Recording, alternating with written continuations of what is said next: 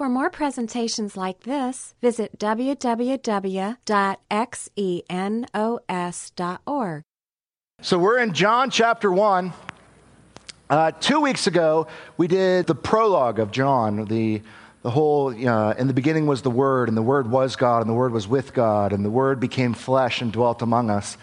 And we unpacked that, how John was using sort of Greek philosophical concepts to bring home to them certain realities about who God is.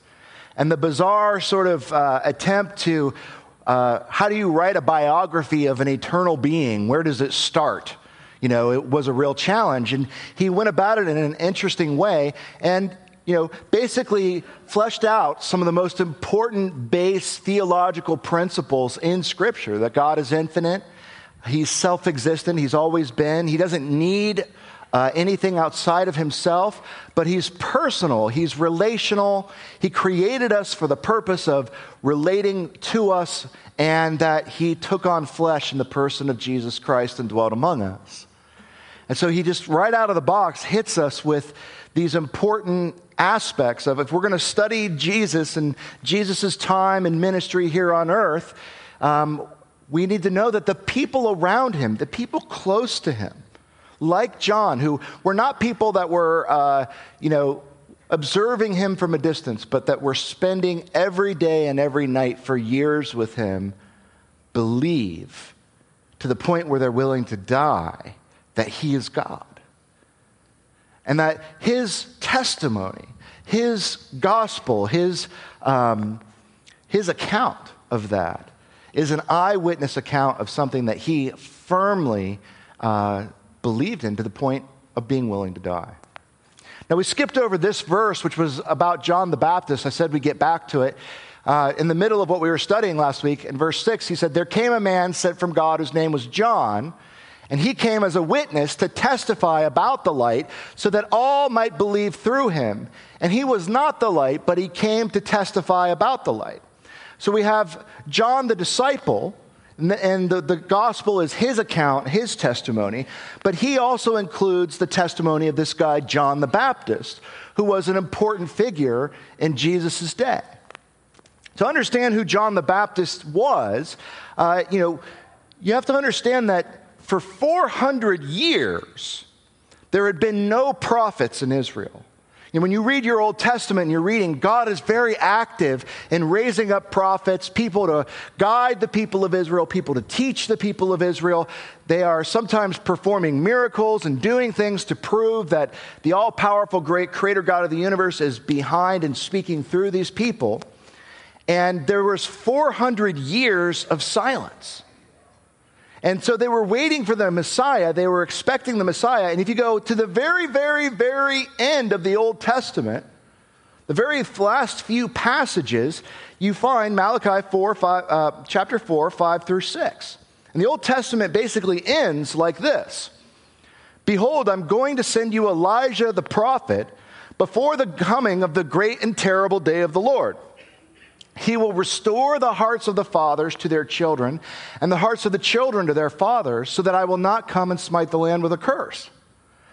So like the last thing that God said through a prophet 400 years earlier was, Elijah's going to come, and he's going to come to prepare the people for the Messiah and the day of judgment.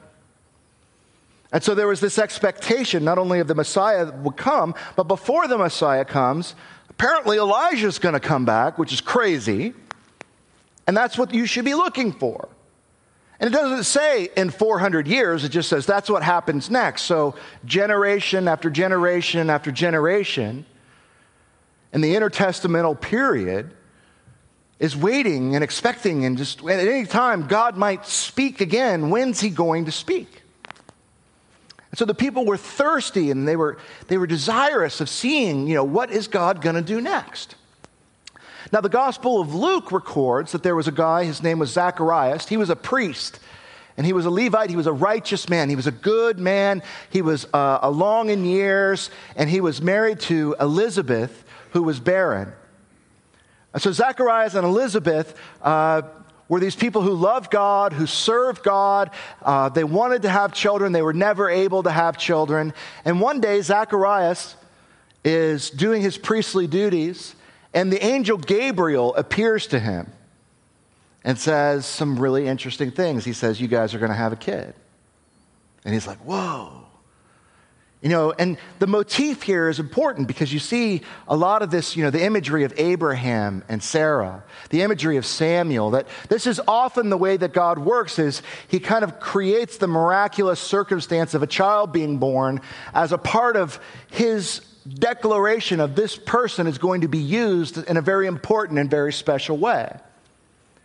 And so these guys, God has not spoken through a prophet in 400 years, and all of a sudden the angel Gabriel shows up to a priest who's well along in years, and so is his wife, and they've been barren the whole time, and he says, you're going to have a son, and his name's going to be John, and he is going to prepare the way for the Messiah.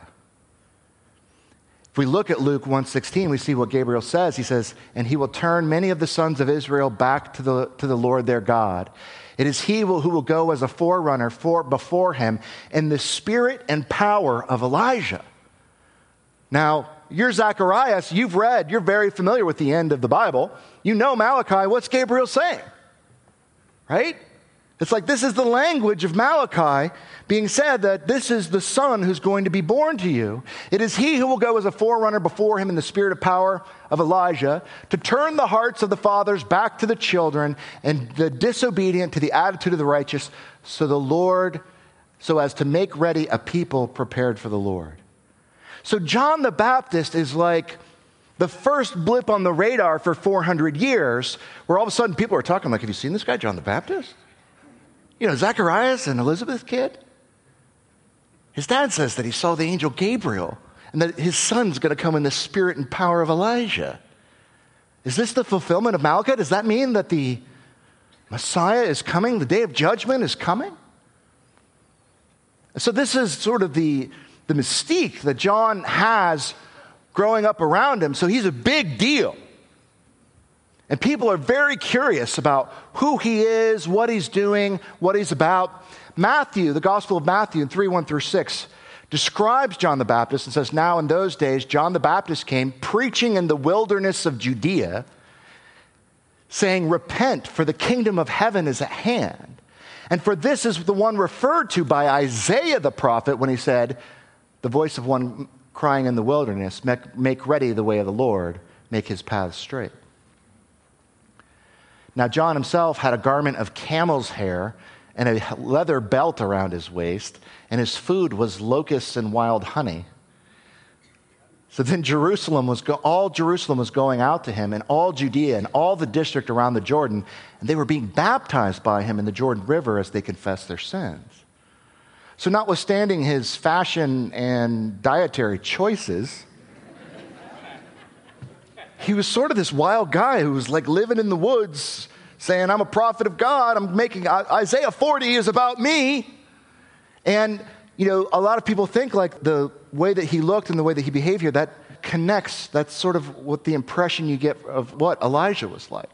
They're like, maybe this is Elijah. Maybe the Messiah is coming. So people were turning out just to see the spectacle. There'd never been a prophet for 400 years, and now John the Baptist is out crying in the wilderness, and people are getting baptized in the Jordan River. And all these people are turning out.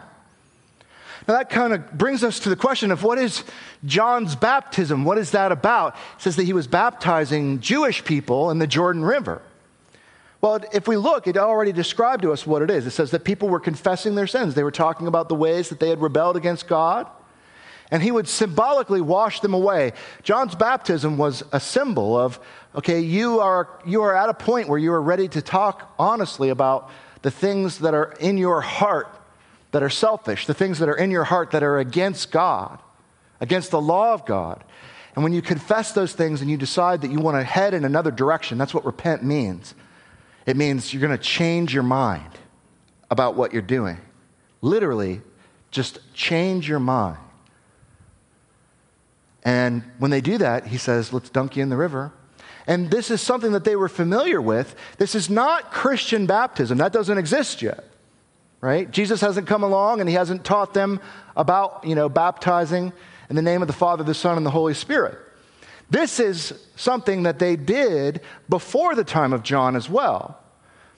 And it was something that they developed as sort of a ritual. It was usually used for non-Jewish people as adults who converted to Judaism. And it was symbolic of like you're a filthy Gentile and you need a bath. It was, you're washing symbolically your sins away. And this is a symbol, a part of how we recognize that you are now have been made clean. So it was very unusual for Jewish people who were born into Judaism to get baptized in this way. It was something that was usually reserved for proselytes, people that were non-Jewish who became Jewish. But the sense here is that, Israel has kind of been drifting away. It's been 400 years since there's been a prophet. People have not been taking their faith all that seriously. And John the Baptist comes along and is being a wild man in the wilderness. And people are coming out to see the spectacle of what's going on, and they're being struck in their hearts by the reality of their own rebellion against God, and they're being baptized. It's almost like a rededication of their faith, which is exactly the role that we're told that he was supposed to play. Prepare people in their hearts for the coming of the Messiah, to bring Israel back into an intimate relationship with the Lord. So we continue in the Gospel of John, 1:15 through 18, and he talks more about John the Baptist. He says in 15, John testified about him and cried out, saying, "This was he of whom I said, he who comes after me has a higher rank than I, for he existed before me. For of his fullness we have all received, and grace upon grace. For the law was given through Moses. Grace and truth were realized through Jesus Christ. No one has seen God at any time, the only begotten God, who is in the bosom of the Father. He has explained him." And so it's somewhat confusing language. If we break it down, it's even more confusing. If we look at what he said, he says, this is what John said, "He who comes after me has a higher rank than I, for he existed before me." He existed before me, but he comes after me. Why is he saying that? Well, we know that Jesus' ministry starts at the end of John the Baptist's ministry. John the Baptist prepares the way. As Jesus comes into his own and doing his ministry, John literally says, "I have to fade away because it's now about him. I was the precursor. I was the setup," right? And so now my ministry is going to decline because you guys, and he tells his disciples, "You guys, if I were you, I'd be following Jesus. I wouldn't be following me out here in the wilderness. I'm just preparing the way for him." So he comes after me. That part makes sense because Jesus' ministry starts at the end. He existed before me gets kind of weird because we know that John the Baptist was actually several months older than Jesus because John's mother and Mary were related. There's actually a scene where, the two pregnant moms are talking and, but John was born before Jesus, but here he is saying Jesus existed before me. And it's because John knows that Jesus is God. He is testifying to the same thing that John, the author of the gospel, was testifying to. He's pointing to the incarnation. He says, Jesus existed before me because Jesus existed before he took on flesh. Before he was born as a baby, he existed in eternity past. So he is of a higher rank than I am, even though his ministry comes after me because he has always been. And so he's just demonstrating that he agrees, he concurs with John's conclusions, and it's clear that John the Baptist is saying, Jesus outranks me. I'm here to serve him.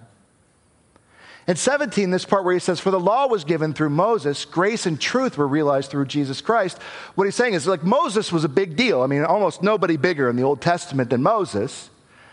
Wrote the first 5 books of the Old Testament. And, what he's talking about here when he says the law, he's talking about those books. And what the law does is the law teaches us right from wrong. The law teaches us about the nature and character of who God is and how God wants us to live. And he says, Moses gave us the law, but grace and truth were realized through Jesus Christ. Meaning, Moses gave us a picture, but Jesus is the fulfillment of that picture. We see who God is by reading the law, but we know who God is by interacting with Jesus Christ. And so what he's saying is, Jesus outranks Moses. Jesus outranks John the Baptist. Jesus outranks Moses. And if you're a Jewish reader at this point, you're like, whoa, bigger than Moses? That's huge. Like, nobody's bigger than Moses. He's like the guy. John's like, no, he's not. No one has seen God at any time, the only begotten God, who is in the bosom of the Father. He has explained him. And we see that John is right there confirming point by point what we just read 2 weeks ago. Jesus is infinite. He pre-existed his birth. He is God. He outranks John the Baptist. He outranks Moses. Jesus is God. If you want to know what your Creator is like, if you want to know what the all-powerful Creator God of the universe is like, look to Jesus Christ, because he explains him. And so he goes on in verse 19 and says, this is the testimony of John. When the Jews sent him priests and Levites from Jerusalem to ask him, who are you? And he confessed and did not deny, but confessed, I am not the Christ. They said, what then? Are you Elijah? And he said, I am not. Are you the prophet? He said, nope. And they said, okay, who are you? And give us an answer, because we've been sent here by people in authority who want to know. What do you say about yourself? And he said, he quotes Isaiah 40, I'm a voice of one crying in the wilderness, make straight the way of the Lord, as Isaiah the prophet said. And so, who is John the Baptist is a question that they were very interested in the ancient world. Of course, the religious rulers were wondering, because he's gathering an audience, right? People are paying attention to him, right? So he's a potential threat to their power. And they're like, whose team are you on? You a Sadducee? You a Pharisee? What are you? Can we use you for our benefit, or do we have to turn against you? Right? What are you about? And he's very cryptic about that. And here we are 2,000 years later, and it's like, yeah, who is John the Baptist? Is kind of a crazy, hard question to answer. It's important, it's meaningful, but who is he? So the religious inspectors come along, and they're trying to figure him out. And we've got Malachi, like we read before, chapter 4, 5 through 6. Elijah will be sent before the great and terrible day of the Lord, which is a term for judgment day, right? Then we got Gabriel, which we already read in Luke 1:17, saying that John the Baptist will come in the spirit and power of Elijah. Then we got John saying, I am not Elijah. And then it gets real crazy when we bring Jesus in, because Jesus was asked point blank, who is Elijah, or who is John the Baptist? And his answer we find in Matthew 11:14 through 15. He says, if you're willing to accept it, John himself is Elijah who was to come. He who has ears, let him hear. And this is something that Jesus tags in when it's like this is like Jesus saying, wink, wink, nudge, nudge. Know what I mean? Know what I mean? He's like, it's not clear, but it's clear. It's kind of this way, but it's kind of not this way. He who has ears, let him hear. And you're just like, oh, Bible. Why must you be this way? Is he Elijah or isn't he? How are we to think about this? And why is this so confusing? Why can't it just be clear, right? And there's some important reasons, actually, when you get into it and you try to understand, why is the identity of John the Baptist so confusing? It's because there are things going on that were put in motion hundreds and hundreds of years before any of this happened, that's a part of the greater plan of what God is doing. The reason it's not clear, is John the Baptist Elijah or is he not Elijah, is because there are two comings of Jesus Christ, but that is a detail that God kept obscure in the Old Testament. There's evidence for it.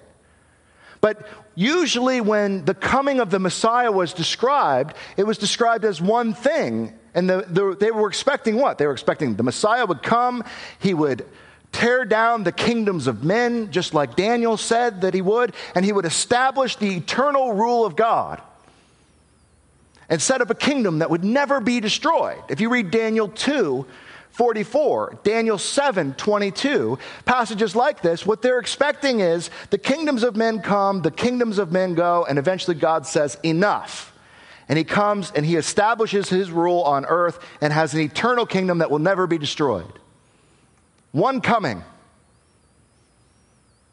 However, stuff like Daniel 9, which is definitely a fascinating passage predicting the coming of the Messiah, in Daniel 9:26, it says the Messiah will come and then he will be cut off. What does that mean? How can the Messiah come, be cut off, and yet establish an eternal kingdom that will never go away? Well, the answer is, if there's two comings. He comes, he's cut off, he comes back, and he establishes that kingdom. And that's consistent with Scripture, but it wasn't clear. It wasn't obvious. If all you're reading is the Old Testament Scriptures, it doesn't stand out to you that there are going to be two comings of the Messiah. And so if there are two comings, and Elijah precedes the Messiah, which coming does he precede? Do you see why it gets confusing and complicated? God's answer to that is John the Baptist comes in the power and the spirit and the power of Elijah. John the Baptist was born, right? He's not reincarnated Elijah. The Bible teaches that there's no such thing as reincarnation. But he is a human being that was born for a specific purpose to play the role. He came in the spirit and power of Elijah as the precursor to the first coming. And so is he Elijah or isn't he Elijah? Wink, wink, nudge, nudge. Yep, nope, yep, maybe. But evidently, Elijah will return as a precursor to the second coming.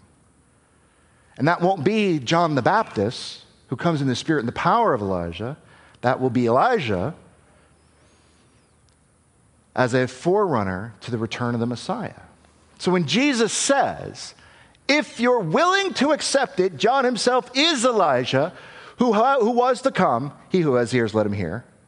And Elijah says, no, I'm not, or John the Baptist says, no, I'm not Elijah. They're both right. They're correct.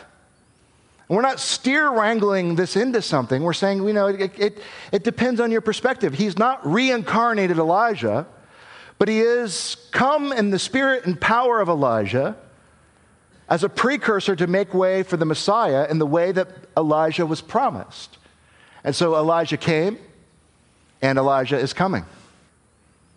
And Jesus came, and Jesus is coming. And when you put it together like that, you begin to see that this is actually an incredibly accurate way to say this. If you're willing to accept it, and you have to think about it, and you have to crunch on this. If you have ears, you're going to have to think about this. But saying John the Baptist is Elijah is not incorrect. And saying that he is Elijah is not incorrect. So we continue on about John the Baptist here, and we get to verse 24. Now they've been sent from the Pharisees, these questioners. Who are you, John? And they asked him and said, okay, so if you're not Elijah and you're not a prophet and you're not the Messiah, why are you baptizing? If you're not Christ nor Elijah, nor the prophet. And John answered them, I baptize in water, but one among you stands, one whom you do not know. It is he who comes after me, the thong of whose sandal I'm not worthy to untie. The next day he saw Jesus coming and said to him, behold, the Lamb of God who takes away the sins of the world. This is he on behalf of whom I said, after me comes a man who has a higher rank than I, for he existed before me. I did not recognize him, but so that he might be manifested to Israel, I came baptizing in water. And so again, we go back to John's baptism, And what John is saying is, I'm not the guy. I'm just here to prepare for the guy. My job is to prepare people to receive Jesus Christ. I put people in water, and that symbolically cleanses their sins. But this guy is coming and is now here who's going to really cleanse their sins. It's not going to be a symbol. It's going to be a reality. It's going to be in the fullness. And what does he say? John sees Jesus and he says, "Behold the Lamb of God that takes away the sins of the world." And this imagery would have been very recognizable to the Jewish people because he's referring to the sacrificial system. The sacrificial system said that, there must be an innocent life that pays the price of judgment for wicked people. The Lamb of God is the literal sacrifice offered up to God. And in the Old Testament sacrificial system, that was symbolic in the same way John's baptism was symbolic. People's sins weren't really forgiven because they killed a goat or a lamb. But what it demonstrated was the wages of sin is death. That if you are evil, then death is the penalty. You are under a death sentence, and you need to know that as you rebel against God, you come under his judgment. But that God also loves you, wants a relationship with you, and so he's going to allow there to be a substitute who takes the punishment for you, but that substitute must not deserve it. People say, what? Well, why did they kill the little lammies? They're so cute. That's so sad. And God's like, I know, that's why it's that way. Because the thing that was supposed to land home with you as you watch the sacrificial system is like, this is wrong. This shouldn't happen. Why does the lamb take the punishment that I deserve? Because that lamb definitely doesn't deserve this. And God said, that's a picture of what's to come. But what I'm going to do is I'm going to come in the person of Jesus Christ, the true Lamb of God, who's going to really take the sins of the world upon himself so that our sins can be forgiven. He will take the punishment for that upon himself, even though he doesn't deserve it. So John's saying, look, I tell people to repent. I help them see, that they need God. And then we do a little thing where we wash them with water to kind of symbolically say that. But who just showed up is the Lamb of God who takes away the sins of the world. John couldn't be being more clear about where he stands in relationship to Jesus Christ. In 32, it says, John testified, saying, I have seen the Spirit descending as a dove out of heaven, and he remained upon him. I did not recognize him, but he who sent me to baptize in water said to me, he upon whom you see the Spirit descending and remaining upon him, this is the one who baptizes in the Holy Spirit. I myself, John says, have seen and testified that this is the Son of God. Jesus is the real deal, John says. I was sent here to prepare the way for him.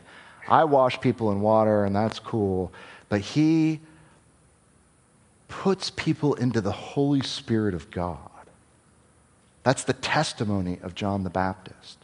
He understood his role. He was a player. He had a part to play, but he was not the point. He showed people and tried to help people understand their need for forgiveness. He urged people to acknowledge and repent from their sin, to say, God is real and God wants a relationship with you, and the choices that you're making right now are leading to your own destruction. You are creating misery and hardship in your life because you are going against the reason that God created you. Change your ways and agree with God and find forgiveness. And then he would hand people off to Christ who would truly pay for their sins. Helping people come to a point where they're like, oh my gosh, you're right, I have been in total rebellion against God. What do I need to do? And John was like, my work is done. That's what I do. Now I'll have to refer you to Jesus Christ, who will take you the rest of the way. Right? John, he says, baptized with water. Jesus baptizes with the Holy Spirit. Now, what is that about? You know, at this point, I think we have to stop here and say, where does the ritual of baptism that we all know, we've all heard about, Christians baptized, baptism, John the Baptist, Jewish baptism, Holy Spirit baptism, where is Christian baptism in all of this? Answers, it doesn't. It's nowhere. It hasn't been discussed yet. None of that has anything to do with any of this. You're like, oh, Bible. Why must you be confusing? Well, okay, the word baptism that we use is a transliteration from a Greek word, baptizo, okay? What baptizo means is literally to put something into something else. So the whole idea of baptism, which is real and something that Jesus said that we should do, and Christians should do it, but the whole idea of baptism that's being used here is John put people into water. That's baptism. Baptizo into water. Jesus puts people into the Holy Spirit of God. He baptizes them into the Holy Spirit.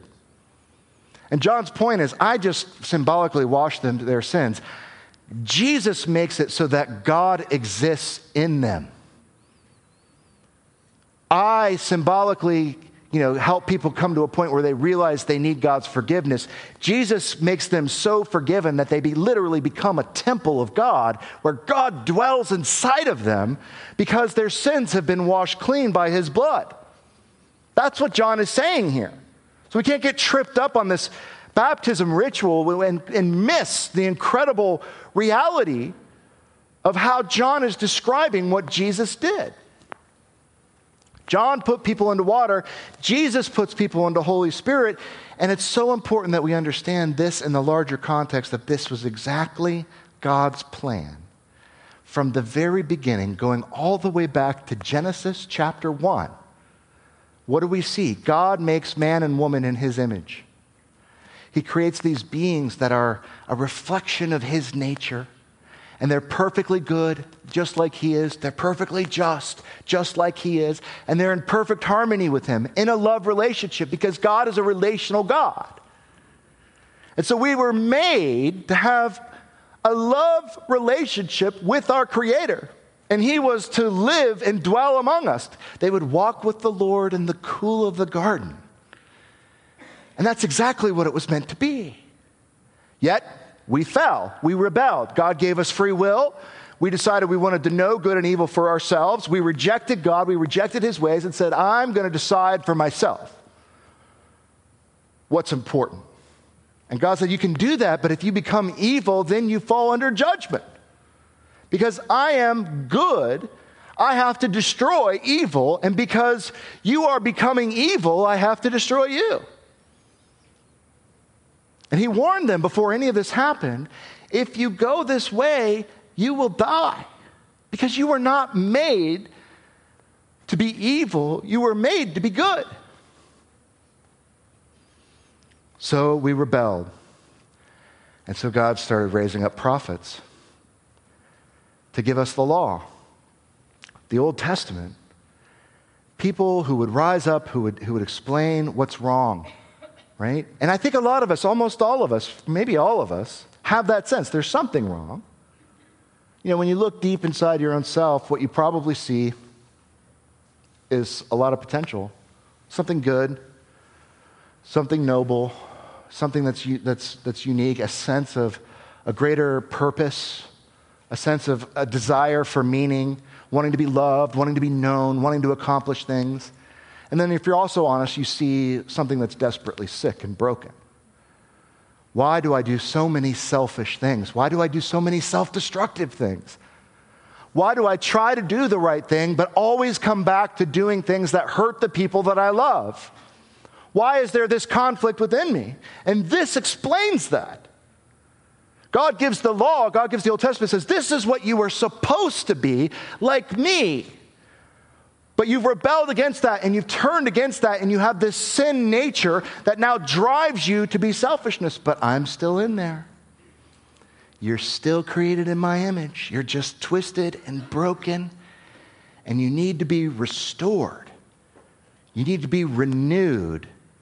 And the only way we can do that is if you choose to come back to me, because that's what you were made for. So the law shows us how we fall short. It shows us why we need forgiveness. And God rose up prophets over hundreds and hundreds of years to help lead us back to him, to give us pictures and images, to give us the sacrificial system, to give us an idea of who God is and how we're supposed to relate to him. And then finally, he came in the person of Jesus Christ to literally pay for our sins, the Lamb of God who takes away the sins of the world. And once Jesus pays for our sins, then we can be restored into intimacy with God, which is our destiny, is our purpose. God can literally now dwell in us. The Spirit of God will come and live inside of you, take up residence inside of you, because Jesus has cleansed you of sin. God can be close to you now because your sins have been paid for. And this is what God always intended, to be close to us. Intimate, personal relationship. So when John says, I baptize in water, but he puts you into the Holy Spirit, he's saying something that's so important. You go back to the Old Testament and you see that this was always God's plan. Ezekiel 36:26-27. Moreover, I will give you a new heart and I put a new spirit within you, and I will remove the heart of stone from your flesh and give you a heart of flesh. I will put my spirit within you and cause you to walk in my statutes, and you will be careful to observe my ordinances. This isn't a New Testament thing that we made up. This has been a part of God's plan all the time. And maybe you're here and you feel like, oh my God, I have a heart of stone. Well, the good news is that can change this morning. You can surrender that heart of stone over to God, and he will give you back a heart of flesh. If you're sitting there and you know that and you're realizing, I have been so stubborn and so cold, and I'm so scared at who I'm becoming, this is what you need to understand, that God has the answer to that. 1 John 4:13-15 says, and God has given us his Spirit as proof that we live in him and he in us. Furthermore, we have seen with our own eyes and now testify that the Father sent his Son to be the Savior of the world. All who declare that Jesus is the Son of God have God living in them, and they live in God. It's beautiful. It's wonderful. We just have to go back. Adam and Eve made a choice in the garden to rebel against God, and so we are all born into rebellion. But we have a choice too, and that choice is to end the rebellion and come home. Lay down your sword and say, God, I'm tired of fighting you. I want to be what I'm supposed to be. I want to give you my heart of stone and receive back a heart of flesh. And in doing that, we discover our purpose, why we're here. This is what we were made for. Jesus is asked in Matthew, they say, what's the most important commandment? What's the most important truth in all of the Bible? A lawyer comes to him, Matthew 22:35, and says, Teacher, which is the greatest commandment in the law? And Jesus said to him, you shall love the Lord your God with all your heart, with all your soul, and all your mind. This is the great and foremost commandment. The second is like it, you shall love your neighbor as yourself. On these two commandments depend the whole law and the prophets. What he's saying is I can sum up the Bible in two things. All of the Bible, Old Testament and New, all of Scripture, love God and love your fellow man. That's what it's all about. That's what you are all about. That's what you're made for. Not love self. Love God and love your fellow man. And when you come to that place, as imperfect as we all are, we find our true purpose and what we were made to be. The other thing is that we need to realize here is we can do the role, we get to play the role of John the Baptist today. What did John the Baptist do? He understood his role. He pointed people to their need for forgiveness. He urged people to acknowledge their sin, and he handed them off to Jesus Christ. What does it mean to be a follower of Jesus Christ? 2 Corinthians 5:20. So we are Christ's ambassadors. God is making an appeal through us. We speak for Christ when we plead, come back to God. For God made Christ, who never sinned, to be the offering for our sins so that we could be made right with God through Christ. God said, what I'm going to do is I'm going to put my Holy Spirit in everybody who will receive me. And I'm going to make them all John the Baptists. And so they can make a clear path so that people can find me. And that's one of the greatest things that we get to do. One of the most incredible things that we get to do is help people find God. We can't make people find God, but we can bring them in and bring them to a point where they might see and they might open up and their heart of stone might crack because they see the love that we have for them and the love that we have in our lives. The last point from this is, I hope you see that the Bible can be hard work. I mean, it takes some time, to be able to understand these things over a span of a couple thousand years of what's going on, and that the things that God has said in the past need to be consistent with the things that God said in the present and the future, that the Bible must be consistent with itself because God cannot lie. And if the Bible is the Word of God, then it can't contradict itself. But you can understand sometimes why people think the Bible contradicts itself. If somebody said to me, when I didn't understand the Bible contradicts itself. John the Baptist says he's not Elijah. Jesus says he is. What about that? I'd be like, woo, that sounds like a really bad contradiction. In fact, that did happen.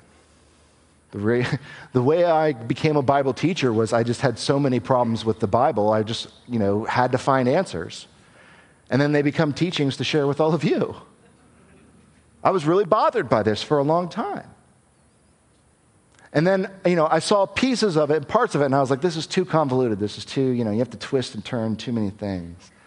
But then I started understanding the issue of the two comings. And then I started understanding things that theologians talk about, like inaugurated eschatology and the already not yet tension of the kingdom. And I realized that is what the Bible is describing. And I'm very satisfied with that answer now, but it has taken me a long time to get the background information about, what God promised through Malachi and what God promised through Ezekiel and what God promised through Daniel and what God said through Jesus Christ. And it fits, but it takes some work. It takes some effort. And sometimes we really have to dig deep to understand this. And I don't mean dig deep like try really hard to pretend like it's not a contradiction. I mean dig deep like be really honest with ourselves and say, look, I'm going to keep grinding away at this until these fit in a way that I'm confident that they fit. And if that doesn't happen, then I need to seek help elsewhere. And if that never happens, then, well, that's a problem. And a problem that I'm going to have to deal with. Not that I'm going to sweep under the rug and say, well, this one lie is okay. The other point is just that it's worth it. When you have questions and you see things or you read things and you're like, I don't understand this. This seems wrong. Don't sweep it under the carpet. God doesn't want you to sweep it under the carpet. He wants you to find the answer because there are answers. And when you stick with it and do the hard work, you wind up being more sure than ever that God is God and the universe is a crazy place where He exists and He has a purpose for us. The Bible is consistent with itself, and it must be, or it's not from God. Why don't we pray? God, we are super grateful to be in your family, that you do give us a heart of flesh, that your Spirit comes and dwells inside of us, that as far from you as we were, as much rebellion and evil and selfishness, that you never gave up on us and that you died for us. and that you welcome us home with open arms when we come to you as repentant children. And we just pray, God, for anyone here that hasn't made that decision, we just ask that it would be heavy on their heart and on their conscience. Who are they? Why are they here? And what is their purpose? And that they would hear you loudly knocking at the door of their heart. And we pray for the people in our lives who don't know you, who have no idea, who are totally confused about the Bible, who you are, and what Christianity is. We know that we have many of those people in our lives, and we just ask, God, that we could make a straight path for them to you, and that you would use us in some way as a part of your larger plan to help people come to know you. Amen. This study was recorded at Xenos Christian Fellowship and is copyrighted. You may freely copy and distribute it as long as you keep it intact and do not sell it.